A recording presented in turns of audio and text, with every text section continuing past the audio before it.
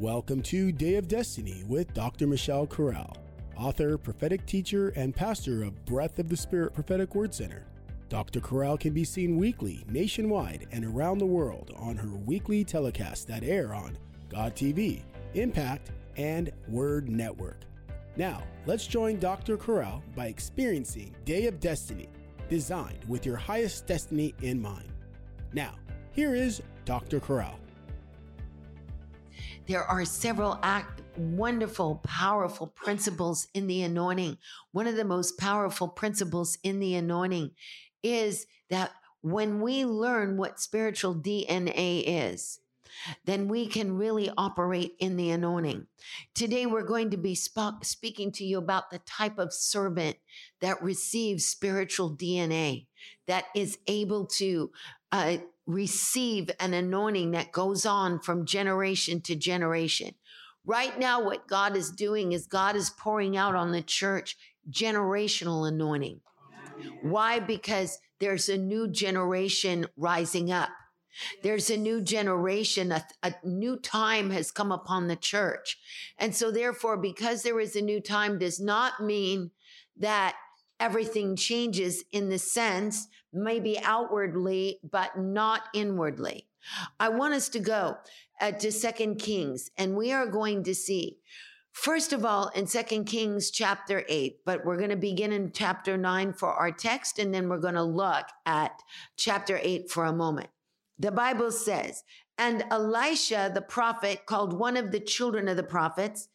Now, I'm going to restructure that because that's King James language. And really the word here for children is Ben. So it really means Elisha, the prophet, called one of the sons of the prophets. Okay. Shouldn't be children of the prophets. It should be, the word is Ben, and it means son in Hebrew.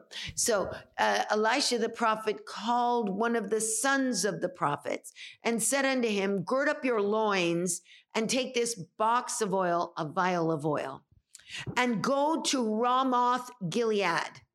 Now, let me just tell you where Ramoth Gilead was. Ramoth Gilead, geographically, of course, is near Syria. But where we want to actually look at is not where it's located, it's what it is. Ramoth Gilead was what we would call in biblical times, we all know our Pentagon in the United States of America. The Pentagon is the place where the armed forces are. The Pentagon is the place where all of our weapons are. Everything is there in the United States for our defense. Well, Ramoth Gilead in biblical times was a place where the wicked king Joram had all of his Pentagon, if you will. So what is being told to this young prophet is you're going to have to go into the very den of the place where the enemy has all of his cohorts. And the Bible says, hallelujah, and when you come there, look out there, Jehu, the son of Jehoshaphat, the son of Nimshi, and go in and make him rise up from among his brethren and carry him to an inner chamber and take the box of oil and pour it on his head and say, thus saith the Lord, I have anointed you as king over Israel. Then open the door, flee and tarry not. Now I want to tell you these, just the basic pshat. When I say pshat, I mean just the basic understanding before we get prophetic. So he is sent to the Pentagon, quote unquote, of Ramoth Gilead of Israel. And all of the cohorts there are wicked.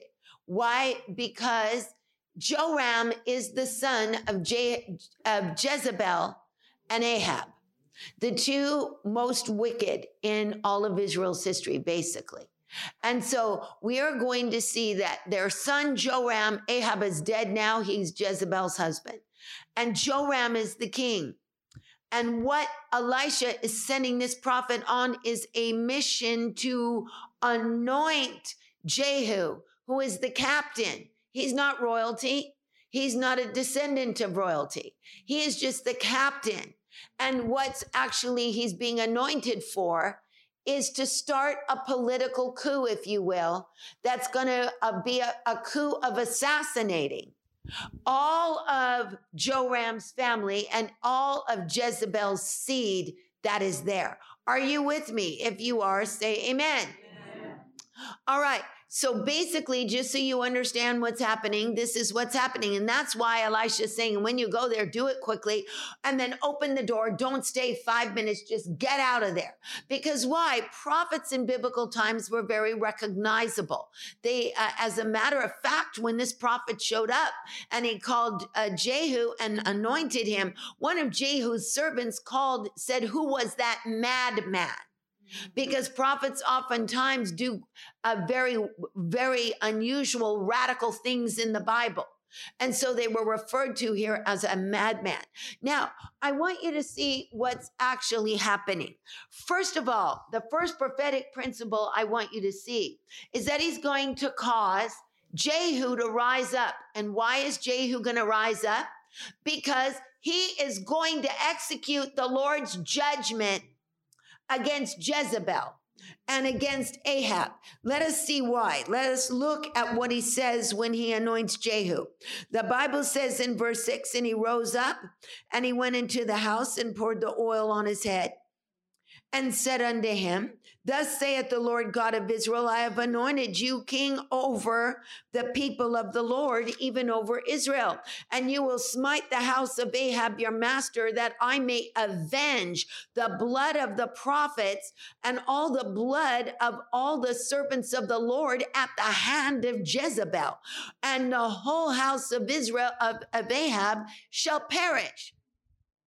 Now, the first prophetic principle that I want to show to you before we actually look at this young prophet and see two kinds of servants, all right, is the first thing that we need to see is that this man is going to anoint Jehu to be king over Israel. And I want you to know, none of the kings of Israel ever had the anointing put upon them, except Saul, who was the first king of Israel. And then the rest of the kings that were anointed were from the house of David, not the house of Israel. See, in the time of the Bible, in this particular time, there were two kingdoms, but one nation. Say with me, two kingdoms, but one nation. Okay, the northern kingdom is called Israel, and the capital is Samaria. The southern kingdom is called is Judah or Jerusalem, with Judah with the capital in Jerusalem. Do y'all see that? So they have two kingdoms. And so the kings of Israel, when they split from the house of David, none of the kings of Israel ever had the anointing. And no prophet ever took oil and anointed any kings of Israel. As a matter of fact, all the kings of Israel, from the time they split, were apostate kings. None of them walked in the ways of God, not one. That's why the northern kingdom, when the Assyrians came, were taken captive, and to this day they are scattered to the ends of the earth. Are you following me? Yes. I'm going somewhere with this, okay? Okay, so why is it there is a prophetic? I'm not telling you this so you know what happened. I'm not telling you this so that you become educated in biblical history. I'm going to give you a spiritual prophetic parallel because I want you to know, why is Jehu going to be anointed and he is the king of Israel? He's going to be anointed to be the king of Israel. Even though he is not in the line of Jeroboam, he is not royalty. He's going to start a coup, and the coup is to assassinate Jezebel, and the coup is to assassinate anything connected to Ahab. Everything in the house of Ahab and Jezebel is going to perish, and that's why God is raising him up. So what's the prophetic agenda here? The prophetic agenda here is that since he's the only king besides Saul from the house of Israel that was ever anointed. The text is teaching us that you cannot enter into a battle with Jezebel, nor can you enter into a battle with any satanic power, nor can you enter into any battle with any satanic system or any type of satanic spirit without the anointing, because it is the anointing that breaks the yoke. Are you with me? If you are, say amen. You see, some of us try to go to war against demonic principalities, powers, and spirits.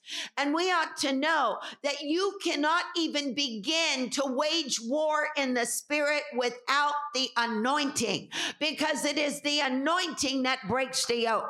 The Bible says in Psalm 89, verse 20, I have found my servant David, with my holy oil I have anointed him. The Bible says, the enemy shall not exact upon him, meaning the enemy can't take anything from him, nor the son of wickedness afflict him, meaning that the anointing gives you a resistance. The anointing gives you an immunity. Even though you may go under attack, you'll never go down under the power of the wicked one. I want you to know the anointing is a protection. Go with me to 2 Samuel chapter 1. And in 2 Samuel chapter 1, we're going to look at verse 21. In 2 Samuel chapter 1, the Bible tells us this is David's prophetic lamenting.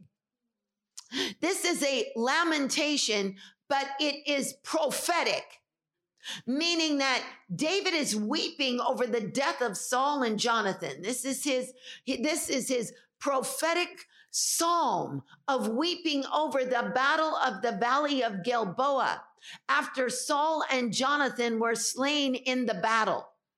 And I want you to know what he says in verse 21. The Bible says in 2 Samuel, and we'll go there really quickly, 2 Samuel chapter 1, verse 21. We're in the Psalms now, but we're going over to 2 Samuel. So quickly turn in your Bible to 2 Samuel 1:21.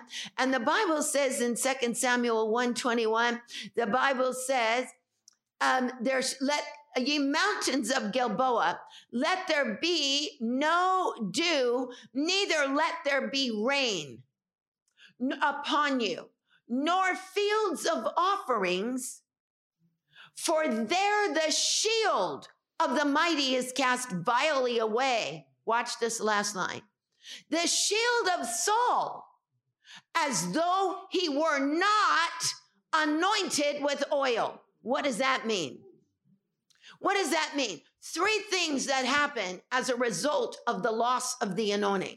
Number one, there's no dew and no rain, meaning that there's no sense of revival. There's no sense of freshness without the anointing. Number two, there's no fields of offerings. That means no one has the ability to sacrifice, because that is a work of the Spirit. It's a property of power to give your life over to the Lord and serve it. No fields of offerings. Watch this. The shield of the mighty is cast vilely away. What does that mean, the shield of the mighty? The shield is protection, isn't it?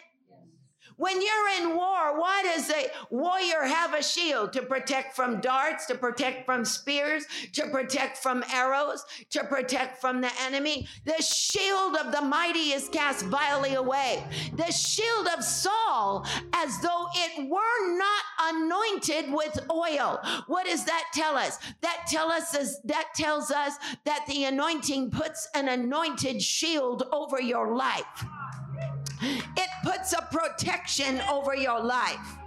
That shield of the anointing is a shield to protect you from darts. It protects you. It gives you a supernatural immunity against spirits, against attacks, against witchcraft. That means when you are going through a trial and when you are going through a storm, when you are being attacked by the wicked one, when there are forces coming against you, you cannot afford to be out from under the anointing, because the anointing is a shield. Are you with me? If you are, say amen. Hallelujah. The shield of the mighty is cast vilely away. The shield of Saul, as though it were not anointed with oil. Look at Isaiah 21 verse 5. In Isaiah 21 verse 5, the Bible says, arise ye princes. It says, watch in the watchtower. It says, prepare the table. Watch in the watchtower, eat and drink. Now watch the last line. Arise ye princes and anoint the shield. Did you hear me? I said anoint the shield. Somebody ought to say, I cannot get out from under the anointing for one moment. I'm going to stay under the anointing. The anointing gives me strength. The anointing gives me victory. The anointing is an immunity against satanic power. The anointing, hallelujah, keeps me safe. The anointing, hallelujah, gives me a divine supernatural immunity against the enemy. Hallelujah. I want that anointing. Somebody ought to say, Holy Ghost. I want that anointing. Hallelujah. That means we'll pay any price for it. Amen. Hallelujah. Arise, you princes, and anoint the shield. So now we understand why Jehu is going, because nothing can break the yoke of bondage without the anointing. The anointing is that which breaks satanic power. And this is something that we need to know. All right. Now, continuing in the context, looking at 2 Kings chapter 9. This young prophet, notice, this young prophet doesn't have a name. I want you to see this. It says, Elisha, the prophet, called one of the sons of the prophets and said unto him, gird up your loins and take this box of oil. We have read that. Going down to verse 4. Watch how the scripture deliberately doesn't give us his name. Are you with me? Amen. If you are, say amen. Amen. The Bible says, so the young man, even the young man, the prophet, went to Ramoth Gilead. The question arises, why is the Bible going out of its way not to tell us his name? You know, usually when someone is sent on a mission, the Bible tells us their name. Actually, even some of the most insignificant individuals in the scripture tells us their name. Even people we don't want to know their name. We get genealogies and names are given. Why is the Bible withholding a name from a young man who is going on a very important mission? Do you know how important this mission is? Do you have any idea what this young man's doing? Do you realize that I want you to see something? It's going to raise a question, okay? I don't want to send us off in outer space somewhere, because this question is really, it's mind-boggling, okay, what I'm about to ask you. Go with me to 1 Kings chapter 19. And I want to show you Elijah's mission, new mission, after he challenged the prophets of Baal and brought the strongholds of Jezebel's kingdom down. I want you to see in verse 15 what God tells Elijah.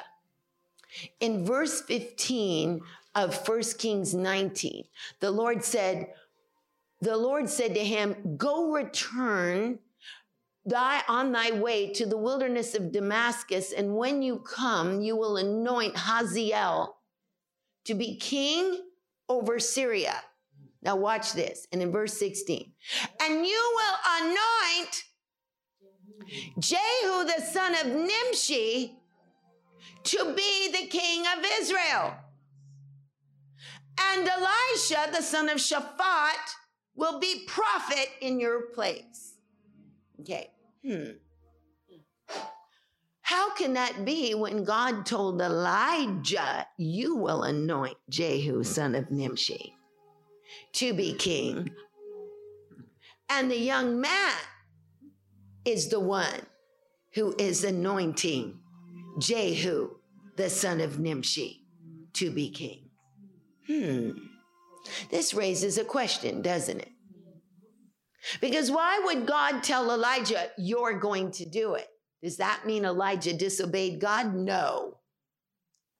Does that mean that God was just kidding Elijah? No. God is serious whenever he tells us something. Why did God say, you are going to anoint Jehu, the son of Nimshi, to be the king of Israel? He was very clear about it. And we just read in 2 Kings chapter 9 that Elisha, not Elijah, Elijah's long gone, sent one of the sons of the prophets, an unnamed servant, to go and do this. Because you see, the Bible is showing us spiritual DNA. I hope you're hearing this. I said the Bible is showing us spiritual DNA. That God is saying the anointing was so heavy on Elijah that it passed on to Elisha. And the anointing on Elisha was so strong that it passed on to the young man.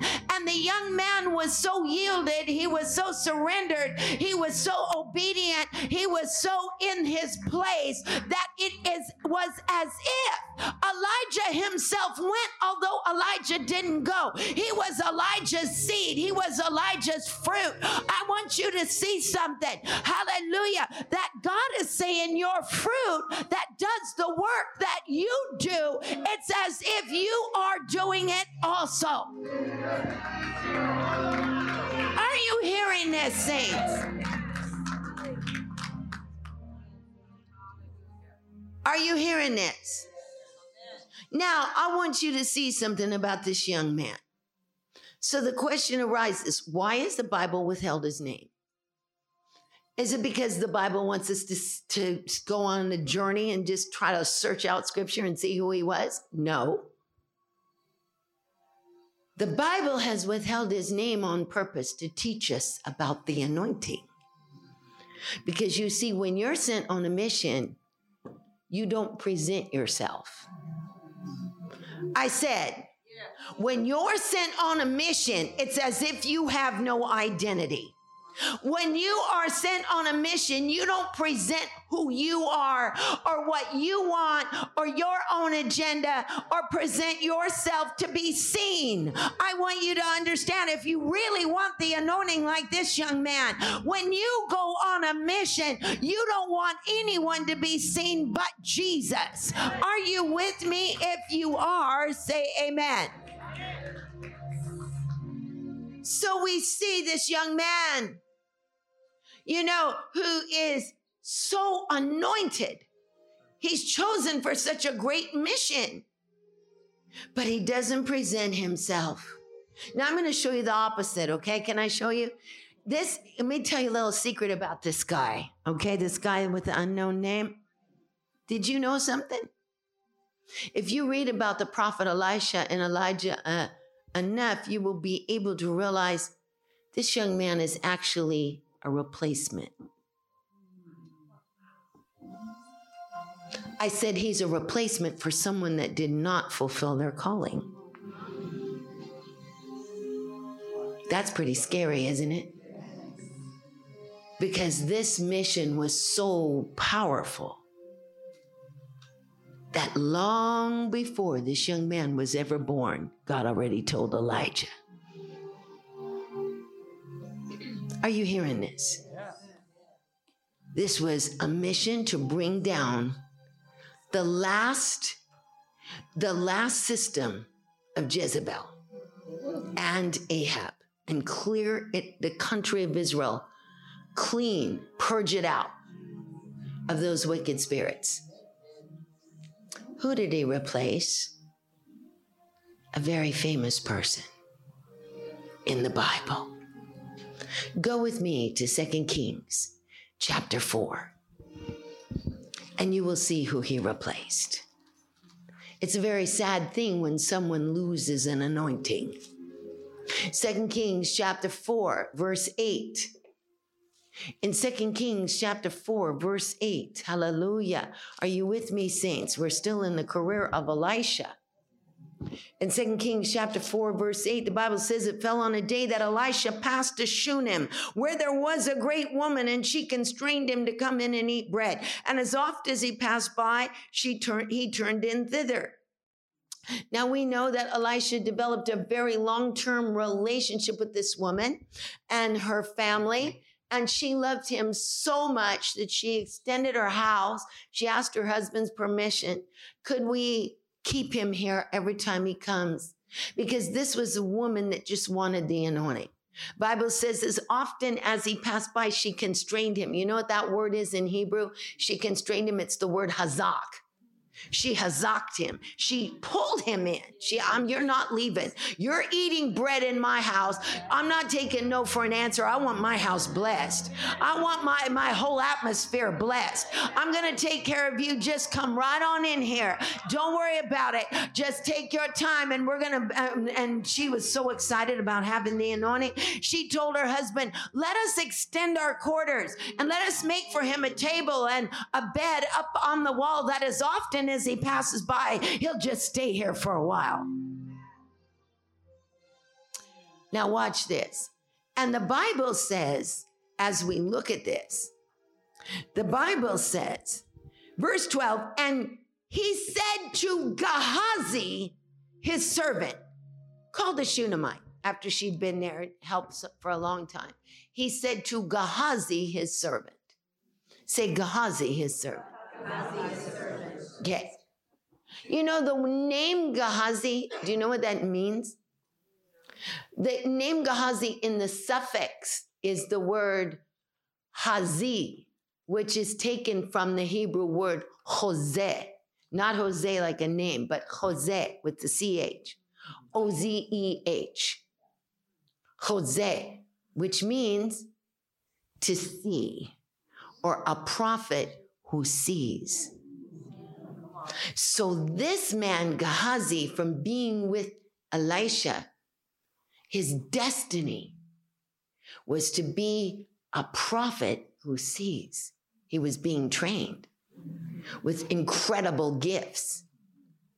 And if you see in the very beginning of Gehazi's life, the Bible shows us Gehazi, he's so humble. He's so yielded.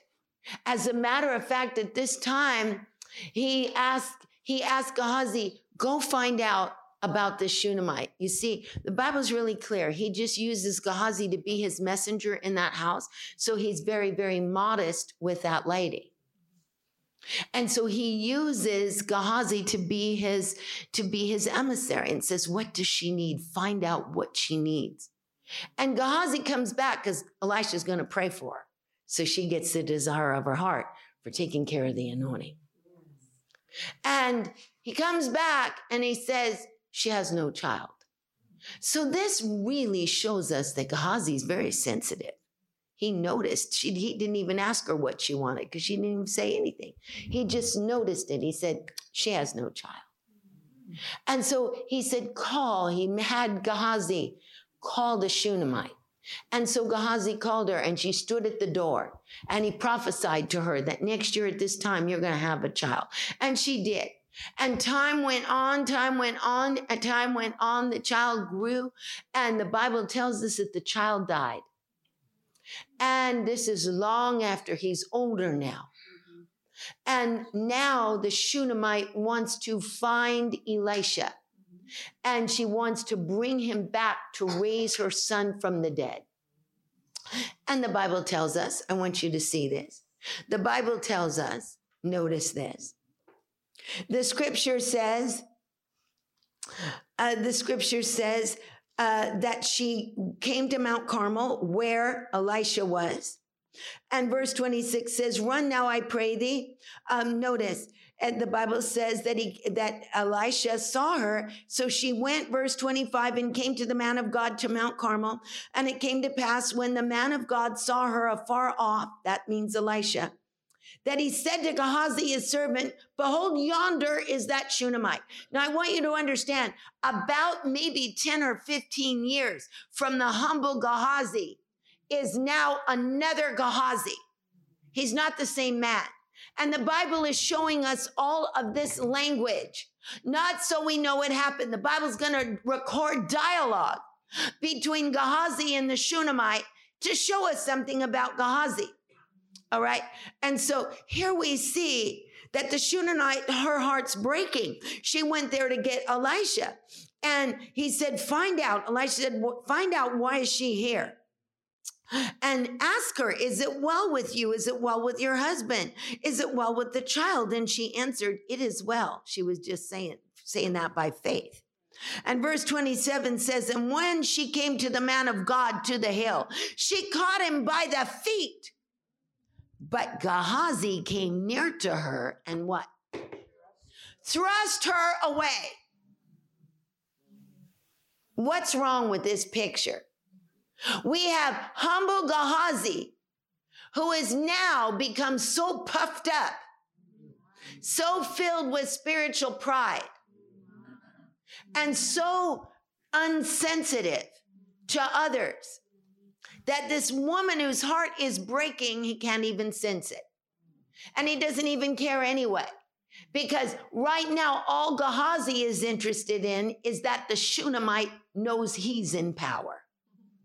He wants the Shunammite just to recognize, I'm the one in power. Get out of here. Are you hearing this? He's presenting himself. He's presenting his agenda. He's presenting what he wants. And he's misrepresenting the work of God. He's misrepresenting the man of God because he's presenting himself. What do we learn from that? What do we learn when we are trusted with an anointing? What do we learn when we are around God's people and around the house that is anointed and around a family that is anointed and God entrusts us with an anointing? What do we learn from Gehazi's mistake? Number one, we learn we never mistreat individuals. We learn we don't thrust people away to show our power. We don't talk rude to people. And if we do, we better check ourselves out, because guess what? The next level is nothing but a downfall. I'm talking to somebody here because we're training a generation to go forward in the anointing. We have to check ourselves. So we have to see what came out of my mouth today. Was I mean to somebody? Was I cruel to somebody? Did I thrust somebody away? Hello, somebody, are you with me? We do have folks in the church that work in the church, and there are instances, and I've seen it in the past in this ministry and in many ministries, where people who come are encountering their workers, and instead of encountering the person, because they can't get to the person, of course, there's some reason, maybe something the person is doing, so a person is representing them. And because the person wants others to know I'm in charge, because the person wants people to know, look who I am, they will use abusing somebody else so that they can establish the fact of their unsanctified neediness to be in control. Are you with me? Okay, that's a dangerous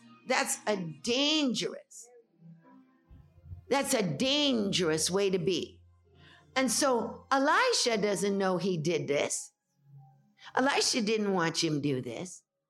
And so by the time he gets to Elisha, Elisha takes his staff and he says, go with the Shunammite and put my staff on the Shunammite. Because all you see with Elijah and Elisha is other people being anointed. Their calling is to pass the mantle on. Their calling is to raise up prophets. Their calling is to charge the atmosphere with the anointing. Are you hearing this? So he sends Gehazi with his staff. Gehazi gets to the woman's son and nothing happens. He's still as dead as all get out. So that now they have to call Elisha. Elisha comes and raises him from the dead. So now we see Gehazi, who is getting, his evil continues to proliferate. So that very shortly after this, I want you to hear this. Naaman the Syrian comes from Syria, one of the most important men that were in that region, and he was a leper. And the reason he's coming to Israel, because the Syrians were arch enemies of Israel. And the king of Israel, when he heard that Naaman the Syrian was coming, he's saying, oh my God, he's got a case against us. They're going to try to start a war. And the reason Naaman the Syrian was coming is because a little slave girl from Israel they captured said, my Lord, and she loved Naaman. My Lord, she referred to him as, you don't need to stay in this leprosy. There is a prophet in Israel and you can be healed. And so he's going to Israel to be healed. I'm going somewhere with this. He's an idolater. He is one of the most important men in all of Syria. He is Hazael's number one man, King Hazael. He comes to Elisha, and before he gets to Elisha, he brings silver, he brings gold, he brings changes of clothes, because he wants to give it to Elisha if he's healed. And when he comes, Elisha says, all right, go wash in the river Jordan 7 times. Elisha doesn't even come out of his house. He just says a word of knowledge. He said, just go wash in the river Jordan 7 times. And Naaman the Syrian was in a rage. He said, how could he do this to me? He's insulted me. And he started to march back to Syria. But his servant said, look, if he would have told you to do something else, you would have done it. Just wash in the river. And he did, and he became clean. He comes back to Elisha with all these goods, and Elisha wouldn't touch it. Now watch this. Oh, I'm going somewhere with this. Put your hands up and say, I want to be like the servant of 2 Kings. I don't want to be a Gehazi. Say this with me, Holy Ghost. Never let me be like a Gehazi. Never let me take from the anointing. Never let me be so unkind to mistreat the people of God, or misrepresent ministry, or misrepresent who I'm representing.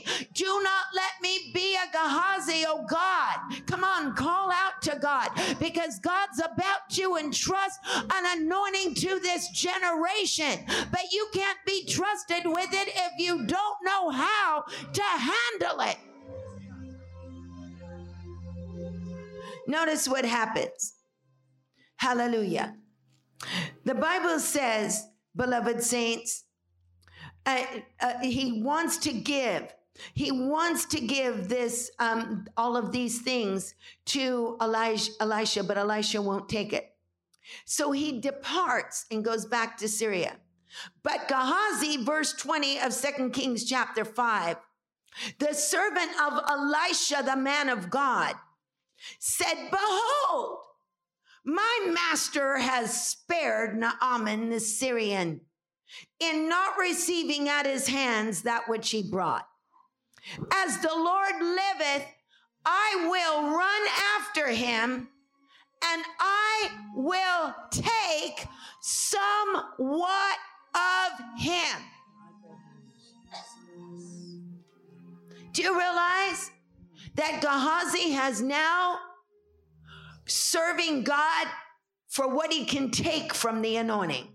I said he's serving God for what he can take that doesn't belong to him. He's only serving God to see what he can get out of it. So we see that he's serving God not because he loves God, and not because he's doing this because he's a good servant. He is only there to see what he can get out of it.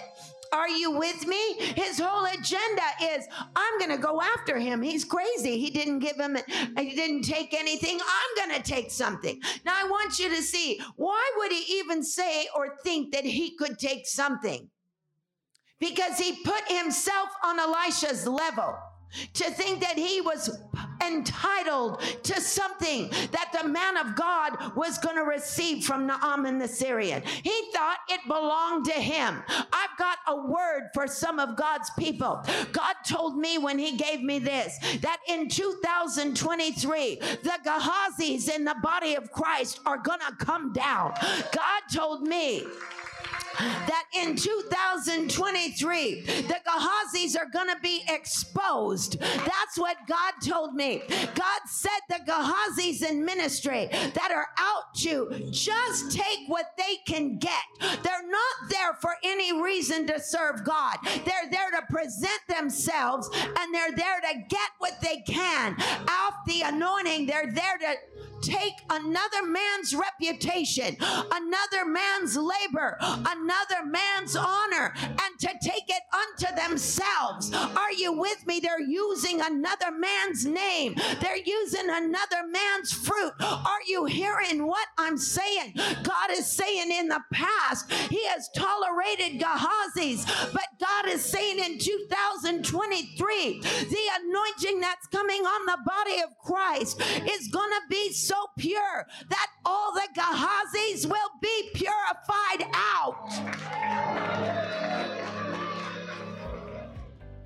Thank you for joining us today on Day of Destiny.